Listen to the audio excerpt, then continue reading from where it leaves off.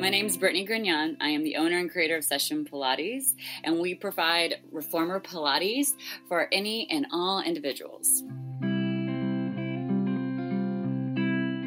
Session has been open, will be 5 years this August. We have 3 locations, and then we're about to open up our 4th this summer. The most common roadblock for any entrepreneur, and that's getting the courage, getting the nerve to go out on your own and take the risk and raise the capital to do it.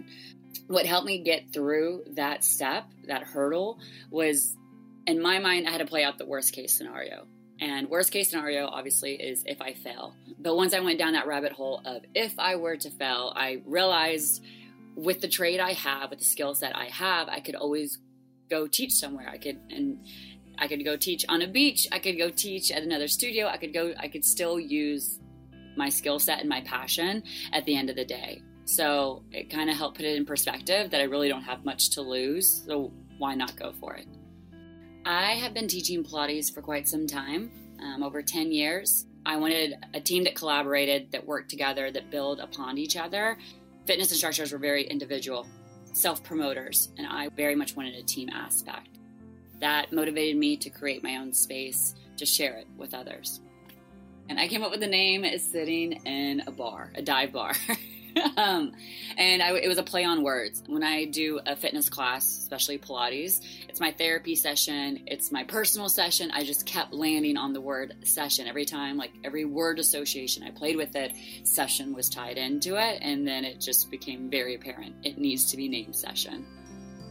The key to my success is to make sure I'm the dumbest one in the room, if you will. Like, just to continually surround myself with some very smart people that inspire me. The Session team's amazing, and that's what helps us expand.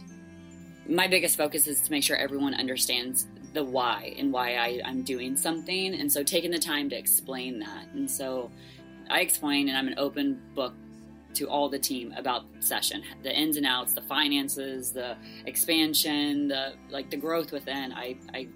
I open up that conversation and make them a part of it, because I know when I was, in this industry, it's something I wanted to understand. I want to understand how the business ran and just why choices were made the way they were. And so I do take the time to break down the why, be overly honest and very open throughout the whole process.